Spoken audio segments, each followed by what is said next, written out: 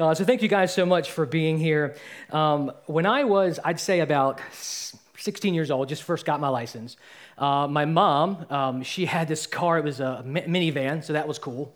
And so that was a car I kind of rode around and thought it was neat because it said turbo on the side. So I know nothing about cars at all. So if it says turbo, it goes fast, even if it's a four-cylinder. I do know that. So anyway, before church on Wednesday evening, I decided to just kind of take it for a stroll. I had no clue where I was going. I am terrible with directions. I will still use a GPS to get from here to the bathroom.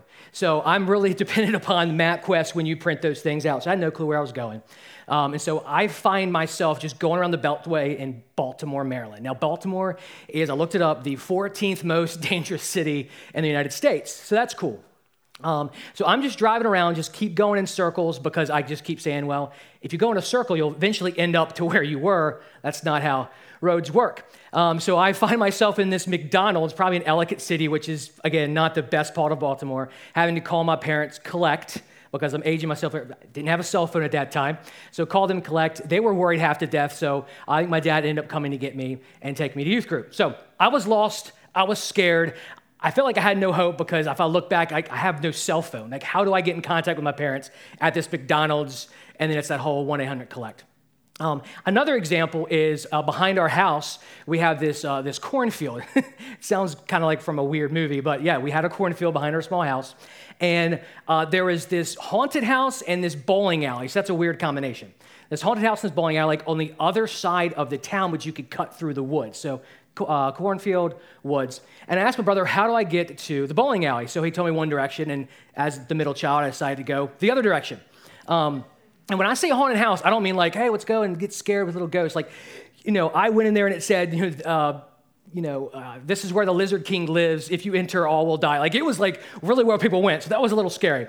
So I went the wrong way, and I'm here stuck in this cornfield, which is like a legit horror movie, and not knowing where I'm going. And I think I'm about 8 years old, and I am scared to death. And so I had no hope. So I'm just like, let's just try to revert where I was, go back the way I came, and I end up in the backyard of my neighbor's house.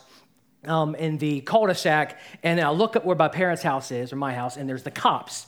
So then I'm scared, but of course they just called because they were worried about me. So my point behind all of that is that if you ever found yourself just totally lost and no hope at all, whether it's something silly like getting lost, or it's perhaps something where something tragic has happened. So that's kind of the attention that I want to put this morning. I want our question to be, how should we respond when all hope is lost?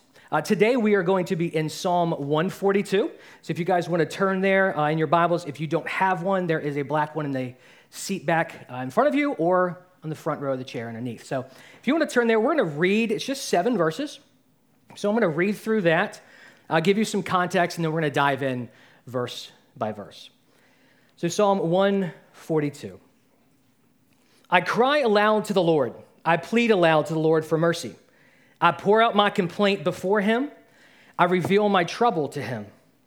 Although my spirit is weak within me, you know my way. Along this path I travel, they have hidden a trap for me. Look to the right and see, no one stands up for me. There is no refuge for me. No one cares about me. I cry to you, Lord. I say, you are my shelter, my portion in the land of the living. Listen to my cry, for I am very weak. Rescue me from those who pursue me, for they are too strong for me.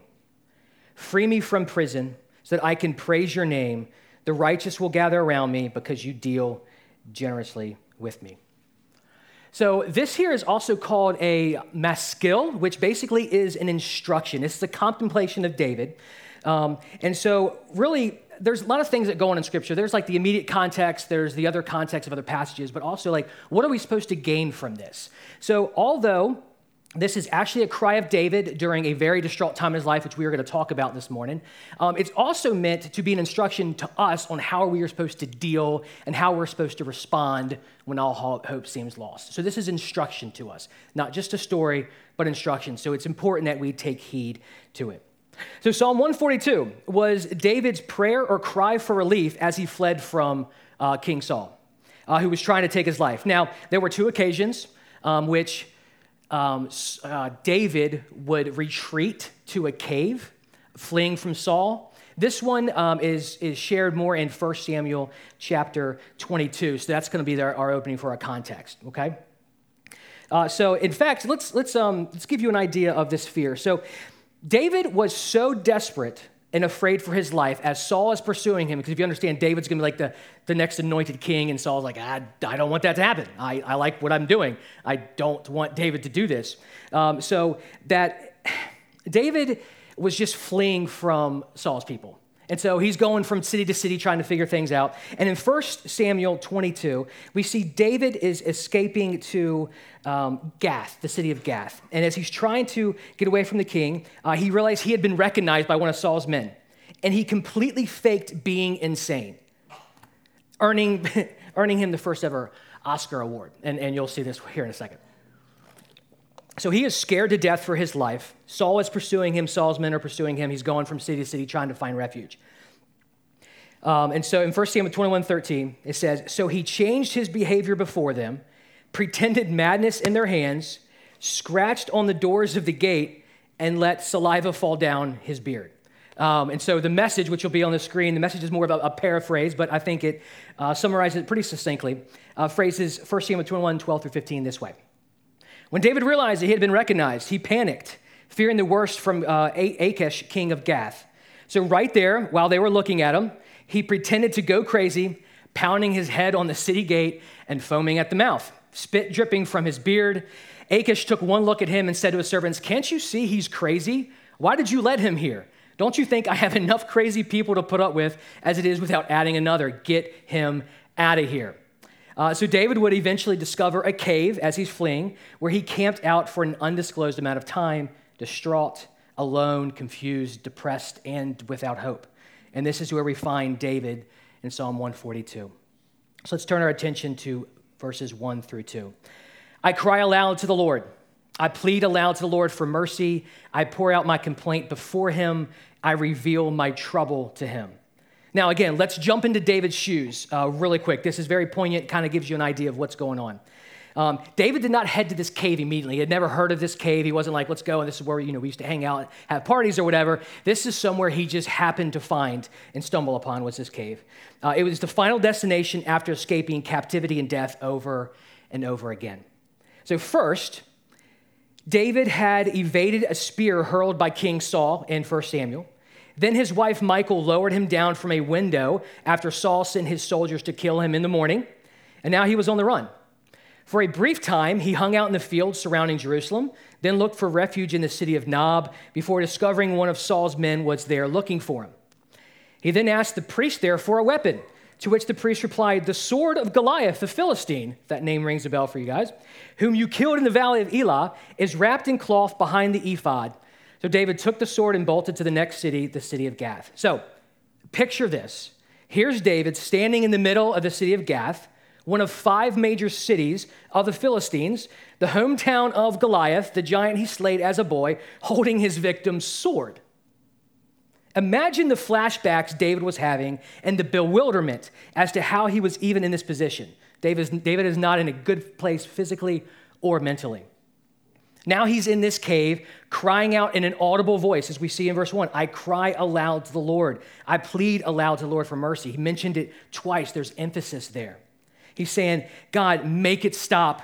I beg of you, please stop this endless pursuit. I'm supposed to be the anointed king, sitting on a throne, ruling my people, but instead I'm on my feet, running and ducking my enemies as they pursue me, and now I'm on my knees in this desolate cave surrounded by darkness and fear. And so the first thing that we find in this text that answers how we're supposed to respond when all hope is lost is to be honest and vulnerable with God. Be honest and vulnerable with God. David is pouring out his complaint before the throne of God. He's not carefully crafting his words to somehow impress God. If you guys know that maybe there's some people in your life like, man, they're just really, really good at praying. They know the words to say. They know where to pause.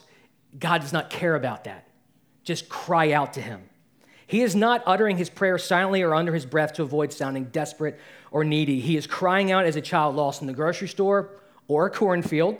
He is pouring out his troubles upon God like a waterfall drenching the rocks below. Let me ask you this question. Have you ever looked at someone and knew they were joyful or distraught just by seeing how despondent they were or how joyful they were. Like body language gives a lot away. Or maybe angry or excited, and then when they express these feelings through words or sounds, the feelings became much more real to you, especially if you have a younger child. You can see maybe they're not feeling well because they're just kind of lethargic. Then when they start crying and making some noises, then it really sets in like, wow, this is not good. So this is how it is with God. He knows what you're going through, but he wants you to know that he knows. And we experience this through being honest and vulnerable. So what are you currently concealing that although God knows, you have yet to audibly proclaim?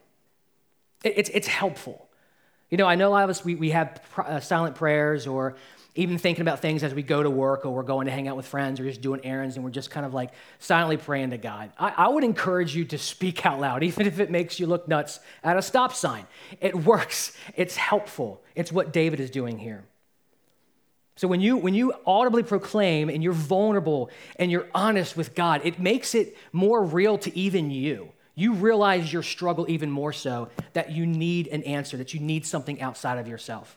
An example for me is and I've shared this with some of you as I've played tennis, I really struggle with my temper. I expect more out of myself than I probably should, and that's pride. But I often ask God, why am I struggling with this temper? Like, why is it me? Like, it's not like when I start getting angry or upset, it's not like I chose and say, hey, body, get mad. Hey, body, have your temperature rising. It just happens, and then I have to choose how to respond. And it's really struggling. We're like, why is this something I have to deal with? And the more I voice it, the more God just says, hey, I've given this to you so that you can lean on me, because you would be prideful if not. Same thing with being married. I am not married. I turned 40 last March, so some of my examples might be a little over some people's heads. Apologize for that. But I often wonder, like, why is it that so-and-so found someone, so-and-so found their person in college, or the first person they dated, or they never had a bad relationship? It's okay to think these things. It's okay to say them out loud. It's okay to admit them, because I really think, the first step in being honest and vulnerable with God. Because just think about how vulnerable Jesus was with us throughout his entire ministry. It's super, super helpful. Let's turn our attention back to the text, verses 3-4. Although my spirit is weak within me, you know my way. Along this path I travel, they have hidden a trap for me. Look to the right and see, no one stands up for me. There is no refuge for me. No one cares for me. I don't know how long ago it was, again in Baltimore, because that's, my dad was a pastor and north of that area. And so we did some ministry in this city, and we were giving out, I think, lunches and maybe even some coats for the homeless. And there are a lot of homeless people, no matter what city you're in. And so I had spoken to this gentleman. He probably was around in 60s. And I was sharing with him just the love of Christ, or explaining to him why we're doing this, why we're giving out these coats, and this types of thing, like what motivates us to do this. And what he shared with me, I still remember to this day, he says, I've done so much, because he was a veteran. I've killed too many people in war. God could never forgive me. And what was really bothering him was, like, he was scared. The fact that God knew that, he was like, there's no way he would accept me. But what I think is awesome is it's like God already knows that, and he's waiting for you. He wants to accept you. He wants to lavish his love on you. I didn't know how to respond at that time. I walked away pretty teary-eyed. I did not know how to respond to that. But maybe it wasn't my job to respond. Maybe it got him to admit it out loud, and who knows where he's at right now. I trust the Lord with that. So pain is a real thing, and it can completely mess with your mind and your spirit to where you'll do just about anything to alleviate it. Not only can physical pain lead to a weakened spirit, but the inverse is true as well. But here in this cave, David is emphasizing his despondence, his weak spirit, and lack of will to continue. The Message again says it this way: as I sink in despair, my spirit ebbing away. This mental and inner exhaustion affects every area of our life. How David had the energy to cry out to God is beyond me. So after David expresses his mental and physical battering, he explains, God, you know my way. You know what's going on. You see me as I perform my daily routine. There are traps laid for me in order to make me fail. Look to the right. I know you see there's no one there. to care for me or defend me. I have nowhere to run. My back is against the wall. I am all alone. And what we can see here in verses 3-4 is trust in God's omniscience. Now, there's three really strong attributes of God. You got omnipotence, omniscience, and omnipresence. Omni means all. So God is all powerful. He is everywhere, and he is all knowing. And so when we look and see what David is saying here, when we go back to the text, it says, look to the right and see, no one stands up for me. There is no refuge for me. No one cares about me. He's not like bringing God's attention to it as if he doesn't know. The way this is translated is actually David is saying, God, I know you know this. I know you know what's going on through me, and I know you can be there for me. I know you can give me hope. Please give me hope. Trust that God knows what he's doing, even if you never, ever get an answer to your questions. Have you ever had that? Like, we often talk about God answering prayers, and when something positive happens, we say, God answered our prayer. If he doesn't give you the answer that you're wanting, he still answered it. It was just, that was his answer, and we need to rest in that. So there's this knowledge, there's this leaning on God's omniscience. You see, it's not that David was having a bad day, a bad week, or even a bad month in which devastation was an isolated event. At this point, he can't even use the restroom or sit down for a meal without looking over his shoulder. And because of the enemy's pursuit, no one wants to be associated with him. Like for me, when I go into a restaurant, I have to have my back against the wall. I don't know if that's just a weird thing, but it's kind of the thing, like I don't want someone like creeping up on me. But that's just food at a restaurant. This is David fearing for his life. So I don't know why I made that example, but you kind of get where I'm going here. So in Acts 7, when Stephen was being stoned for his faith, he was a Christian martyr, it says, but Stephen, full of the Holy Spirit, looked up to heaven and saw the glory of God and Jesus standing at the right hand of the Father. So if you turn your attention back to verse 4, it says, look to the right and see, no one stands up for me. So there's significance about when the Bible uses standing to my right or sitting to my right. There are many different ways in which positioning to one's right and standing on behalf can be applied.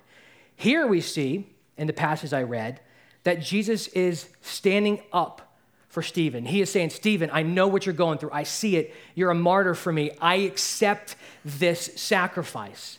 I am standing on behalf of you. I am witnessing what is going on. And David's saying, I don't even feel like I have someone witnessing what's going on and seeing what I'm going through. That's what David is going through. He's saying, I have no one to stand up for me. He says, look, I know you don't see anyone here for me. So he's acknowledging that God knows it. There's no one I can cling to. What have I become that there isn't a single soul willing to embrace me during the most difficult time in my life? In fact, there is evidence in the scriptures that once his family and all others who were oppressed during this time, I heard that David had fled. So when we go back to 1 Samuel and David fled to the cave, all his family and friends had heard that this had happened. They all came to the cave to be by his side, but yet we see here in the scriptures that David still felt alone and without hope. So how can you be surrounded by people that you love? How can you be surrounded by your support group and still be lonely? Now, I ask that question pretty rhetorical because I think you guys have been there. I think perhaps some of you are there now. Your friends, your family, they are going to let you down because they're not perfect. They're going to let you down. They're not always going to be there for you because they have some of their own stuff going on, or maybe you're not as close to them anymore. Like, that's always going to be the case. But what we see here in Scripture, what David is acknowledging, it's kind of like he's saying, I'm going through this pain.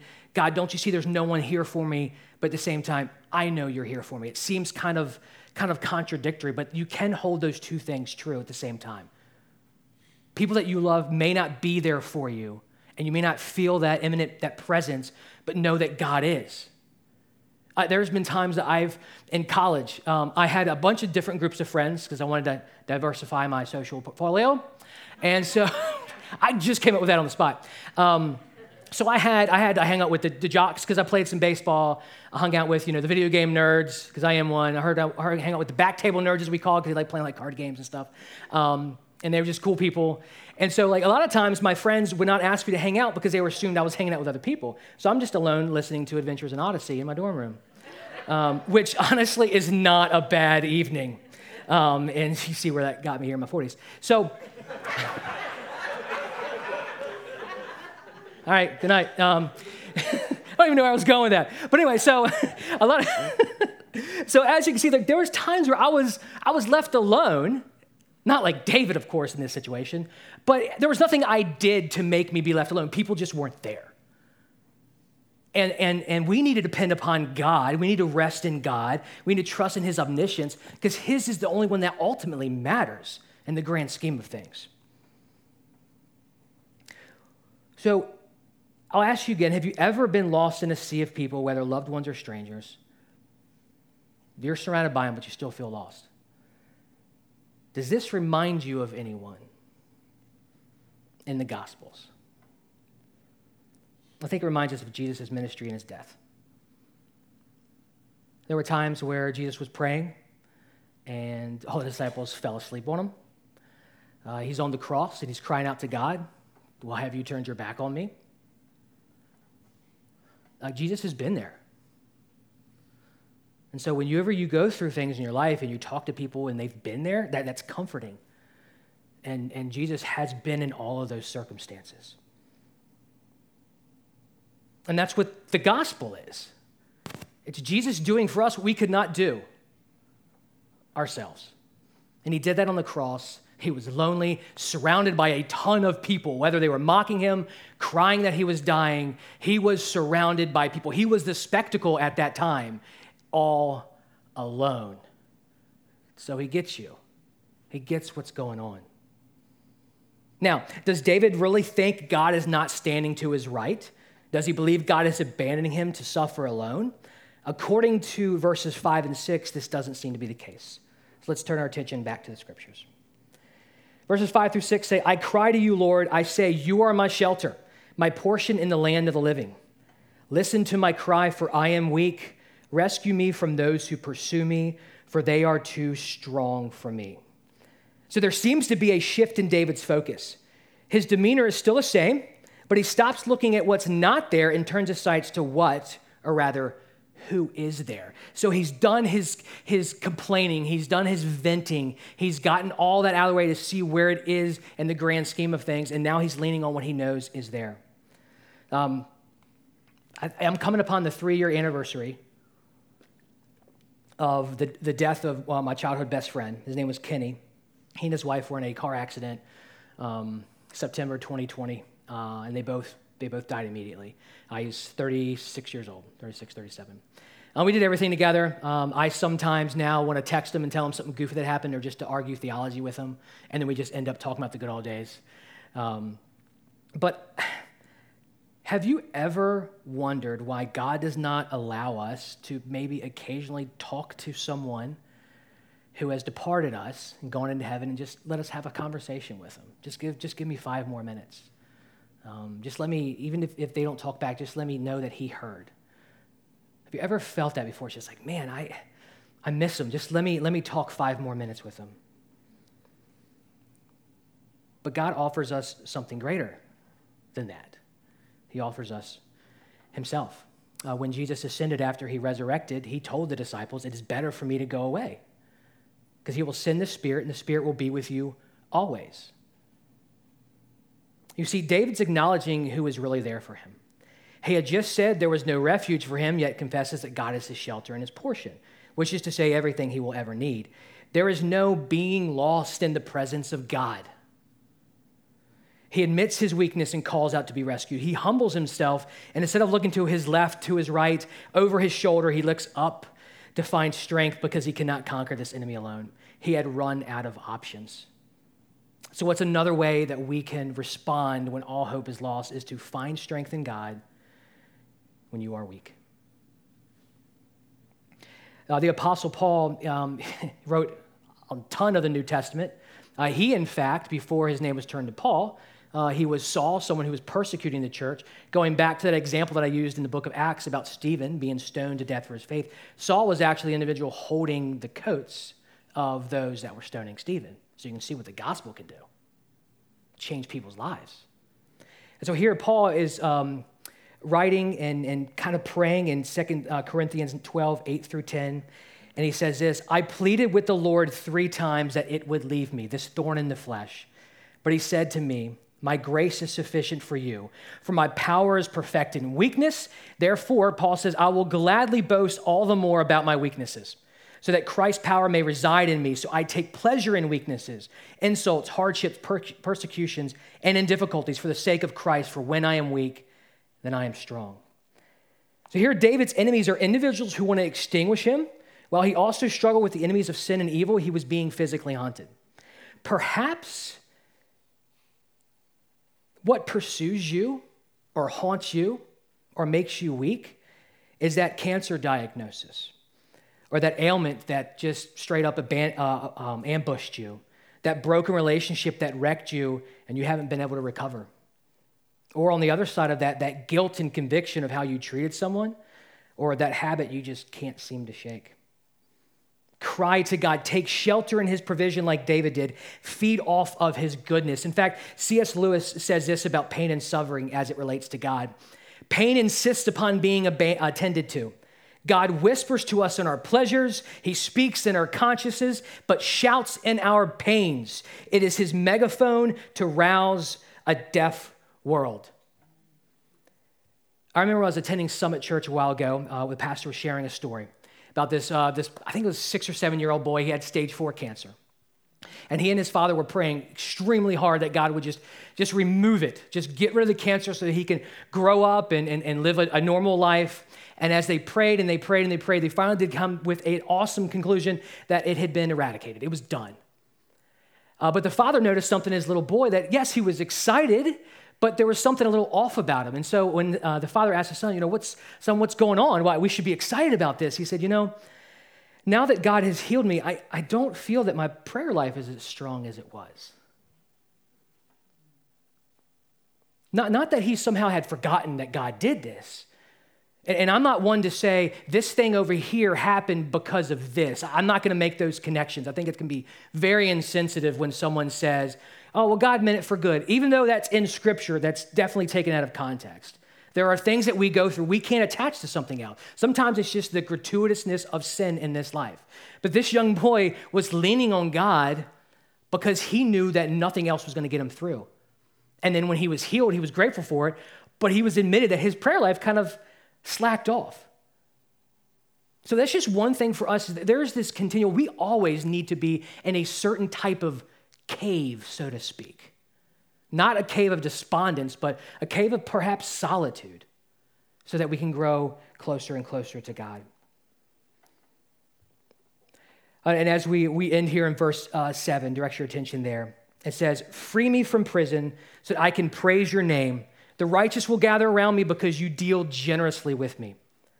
Look at the reason why David wants to be free from prison. Because yes, it's going to be to alleviate the pain he's going through. But what do we see? It's so he can praise the name of God. Yes, he wants deliverance, but it's because he wants to intentionally point others to God and who he is. And in the second half of verse 7, we see the righteous will gather around David. Now, this could mean David knows God will deliver him, and then all his friends that perhaps were out in the cave waiting for him as he still felt lonely were then going to be reunited with him and encourage him and strengthen him and be there for him. But I think there's something more going on here.